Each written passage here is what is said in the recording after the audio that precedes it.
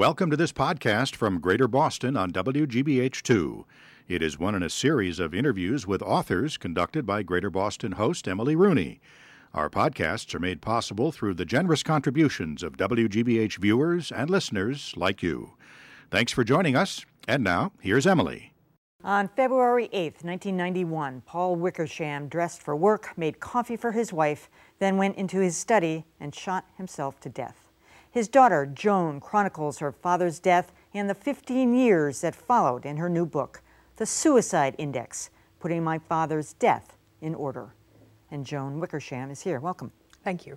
Joan, I was just so struck by this book because I think almost everybody knows someone who has committed suicide. I have an ex-boyfriend, a couple of teenage sons and daughters of friends.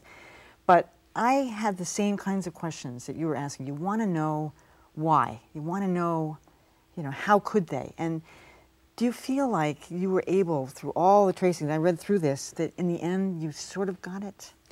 I think I sort of got it, but I think that when I first started asking why, I thought it was going to be a single sentence answer. I thought I was going to solve a mystery in a way that would be definitive and clear and succinct. And I think what I realized working through my father's death and working through the process of writing this book is that it's a complex question, that there are a lot of mysteries embedded in a suicide, and that you never reach a perfect, complete, final answer. One of the things I appreciated was you trying to trace the thought process, projecting yourself into your father's mind. You said that this is somebody the person you knew, first of all, didn't approve of suicide, which I agree with that. I don't approve of it. And he could never have done it. And then there you are trying to sort of follow through the thought process. Yeah. I think one of the things I didn't understand about suicide until this happened in my family is that there really is a kind of set of paradoxes.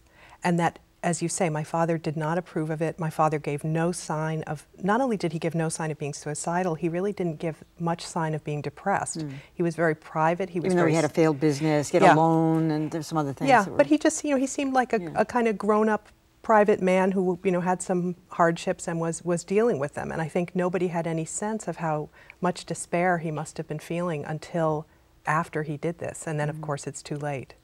You talk about all the emotions it took you said for a long time you felt nothing, and then anger, and then there's embarrassment that goes along with it too. Yeah, I think that embarrassment that attaches to someone's family after this happens, that I actually think is something that I would love to see change, because I think there's a way that when this happens, you're kind of marooned in the experience. You feel that everybody's judging. I felt that everybody was judging my father. People were thinking of him as weak and crazy and beyond the pale. And in a way, it sort of put our whole family beyond the pale. And I think that didn't really help. Afterward, what you really need is you just need people to listen and to understand that there's no quick getting over it and that there's no easy answer to why it happened. Did you eventually feel anger toward him? Eventually I did, but I think at the beginning I didn't feel angry toward him because I felt like everybody else was so angry at him that I didn't want to somehow add to his punishment. I felt he'd been very angry at himself. I think he was someone who felt that he had somehow failed in business, failed to provide for his family, failed to be a success in the big American dream way that he wanted to be. And I felt like after he'd been so angry at himself, how could I add to that? And yet, of course, there is always anger that you have at this person you loved for not being able to say, help me, and for leaving you. It was dramatic. He shot himself in the heart. Most people don't do that. They do something in the head because you never know. I mean, he must have known exactly what was going to happen. I mean, looking back now, your mother found him, was in a state of shock. I mean, how did your mother cope with it? Well, one of the challenges that I think happens after not just a suicide, but after any big event that rocks a family, and most families have something big that rocks it. And everybody has their own way of coping. And one of the things that's hard is that my way wasn't my mother's way, wasn't my sister's way. My mother's way was to really, for a long time, kind of insist that it was this very happy, lovely family, but just this one unfortunate thing happened. And it's a pretty big exception. And I think what I tried to do with my mother was just to be there for her and listen to her.